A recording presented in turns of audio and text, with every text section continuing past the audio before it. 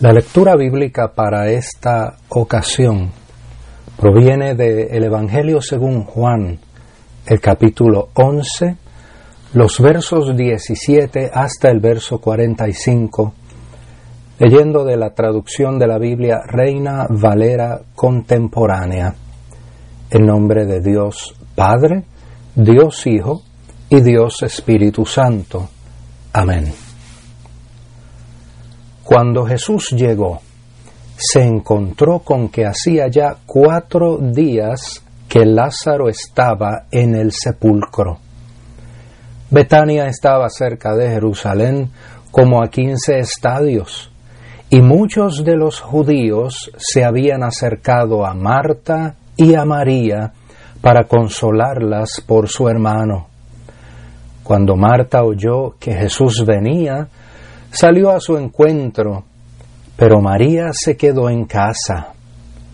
Y María le dijo a Jesús: Señor, si hubieras estado aquí, mi hermano no habría muerto. Pero también sé ahora que todo lo que le pidas a Dios, Dios te lo concederá. Jesús le dijo: Tu hermano resucitará. Marta le dijo: Yo sé que resucitará en la resurrección en el día final. Jesús le dijo: Yo soy la resurrección y la vida. El que cree en mí, aunque esté muerto, vivirá. Y todo aquel que vive y cree en mí, no morirá eternamente. ¿Crees esto? Le dijo: Sí, Señor, yo he creído que tú eres el Cristo, el Hijo de Dios, que has venido al mundo. Dicho esto, Marta fue y llamó a María, su hermana, y en secreto le dijo: El Maestro está aquí y te llama. Al oír esto, ella se levantó de prisa y fue a su encuentro. Jesús todavía no había entrado en la aldea, sino que estaba en el lugar donde Marta lo había encontrado. Cuando los judíos que estaban en casa con María y la consolaban, vieron que ella se había levantado de prisa y había salido, la siguieron. Y decían: Va al sepulcro a llorar allí. Y cuando María llegó a donde estaba Jesús y lo vio, se arrojó a sus pies y le dijo: Señor, si hubieras estado aquí, mi hermano no habría muerto. Entonces Jesús, al ver llorar a María y a los judíos que la acompañaban, se conmovió profundamente y con su espíritu turbado dijo: ¿Dónde lo pusieron? Le dijeron: Señor, ven a verlo. Y Jesús lloró. Los judíos dijeron entonces: Miren cuánto lo amaba. Pero algunos de ellos dijeron: ¿Y este que le abrió los ojos al ciego no podría haber evitado que Lázaro muriera? Una vez más, profundamente conmovido, Jesús fue al sepulcro, que era una cueva y tenía una piedra puesta encima.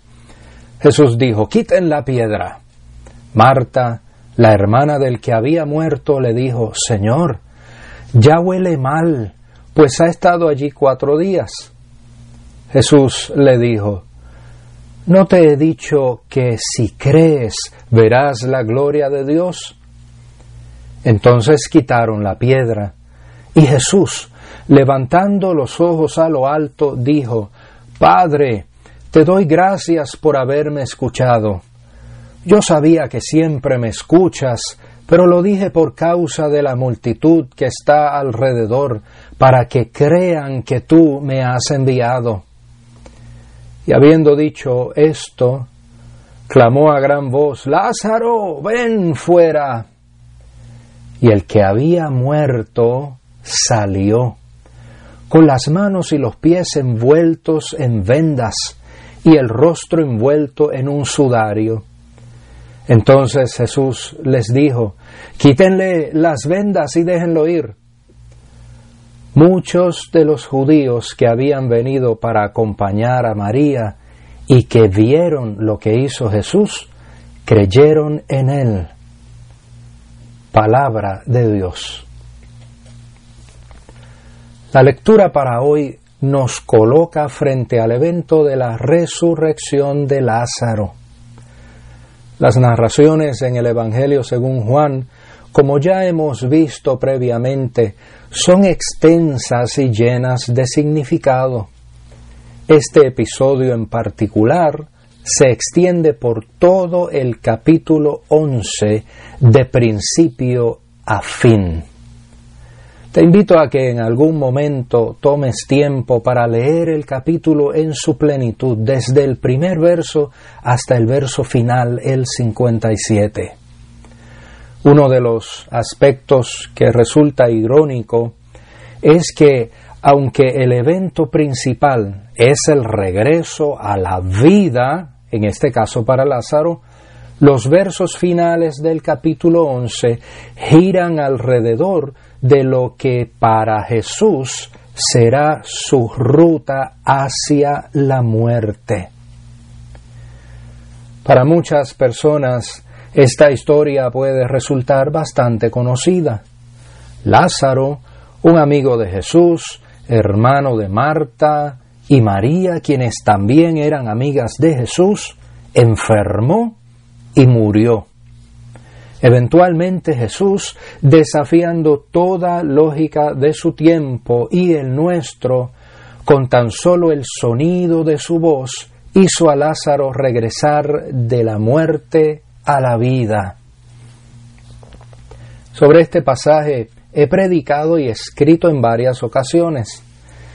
También he escuchado numerosas predicaciones de pastoras y pastores a través de mis años en la fe cristiana, que ya son muchos. Es común en tantas prédicas apresurarse a enfocar el hecho de que Jesús resucitó a Lázaro. Queremos celebrar la vida. Nos gusta celebrar la vida. A fin de cuentas, como dice el refrán, ¿a quién le amarga un dulce? Nuestra programación social nos empuja a querer vivir en un estado constante de éxito y triunfo, al punto de no prepararnos adecuadamente para enfrentar esos momentos difíciles que a todo ser humano le corresponde experimentar. Nos cuesta mucho trabajo reconocer que tenemos limitaciones, que los años dejan huella, que la vida es frágil y tarde o temprano nos tocará morir.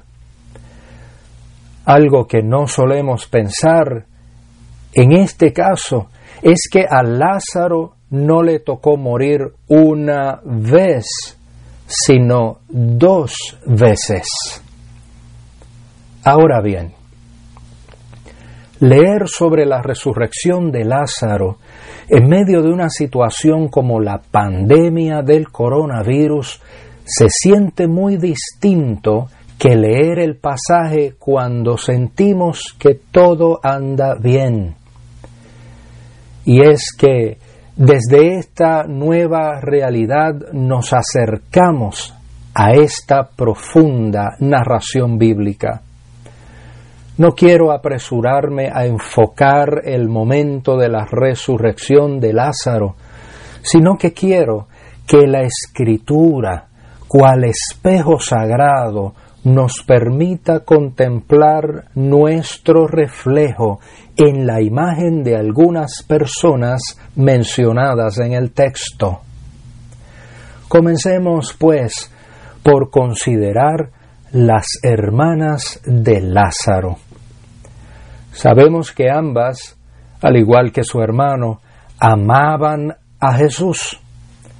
No se trataba de personas que sabían sobre Jesús desde la distancia, Se trataba de personas que tenían una relación de amor y amistad con él. Tanto así que cuando enviaron a decir a Jesús que Lázaro estaba enfermo, en el mensaje lo identificaron como el que amas. El que amas está enfermo. Por esa misma relación de cercanía, ambas hermanas tenían la confianza de hablarle a Jesús como lo hacían, sin rodeos ni contemplaciones, sin pena, al grano y directo, sin fingir ni esconder sus sentimientos. El narrador nos deja saber que cada una de ellas, al encontrarse con Jesús, dijo lo siguiente: Señor, si hubieras estado aquí, mi hermano no habría muerto. Si hubieras estado aquí. Hay dolor en sus palabras. Hay angustia en la expresión. Hay confusión ante lo ocurrido y ante la ausencia de aquel a quien habían pedido ayuda. Dolor, angustia, confusión. Tanto Marta como María me hacen pensar en las muchas veces que nos sentimos igual. Esperábamos algo que no ocurrió. Queríamos ciertos resultados que no se concretaron. Anhelábamos que las cosas sucedieran de una forma y ocurrieron de manera distinta. Si hubieras estado aquí, dijeron las hermanas de Lázaro. Jesús no se ofendió. Jesús no les recriminó. Jesús las siguió amando en su dolor, su angustia y su confusión. Procedamos entonces a considerar a Jesús. Esta narración nos obsequia una de las expresiones más bellas dichas por el Maestro. Yo soy la resurrección y la vida. El que cree en mí, aunque esté muerto, vivirá. Y todo aquel que vive y cree en mí, no morirá eternamente. Observa el adjetivo utilizado por Jesús en este dicho.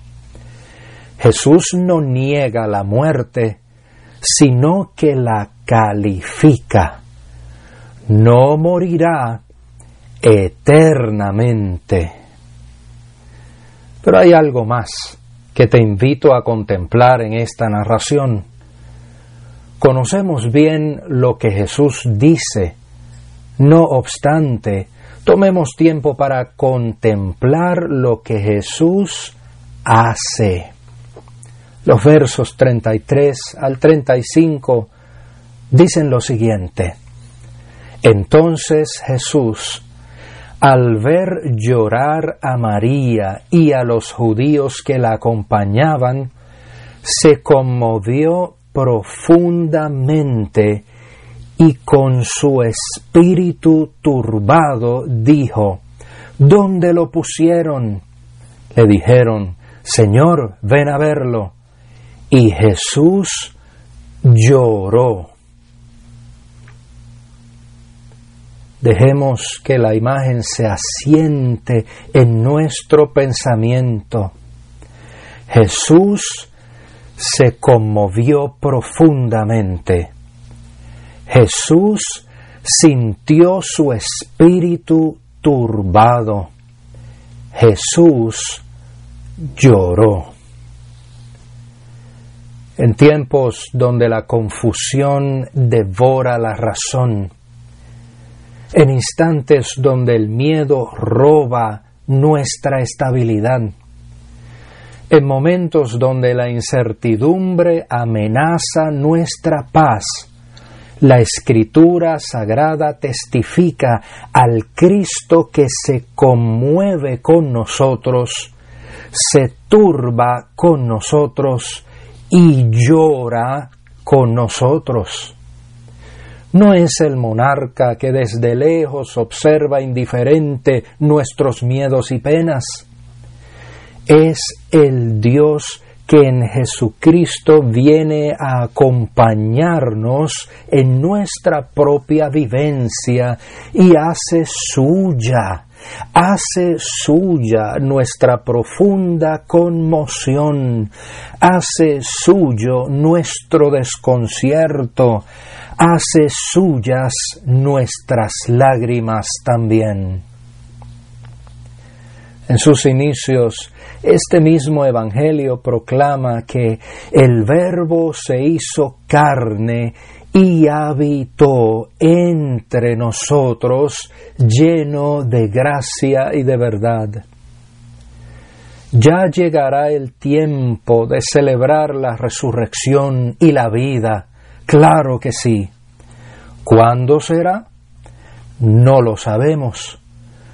Lo que sí sabemos es que en lo que llega el tiempo de celebrar, mientras transitamos por el camino del llanto y el sufrimiento, el Señor nos sigue acompañando. Soli Deo Gloria.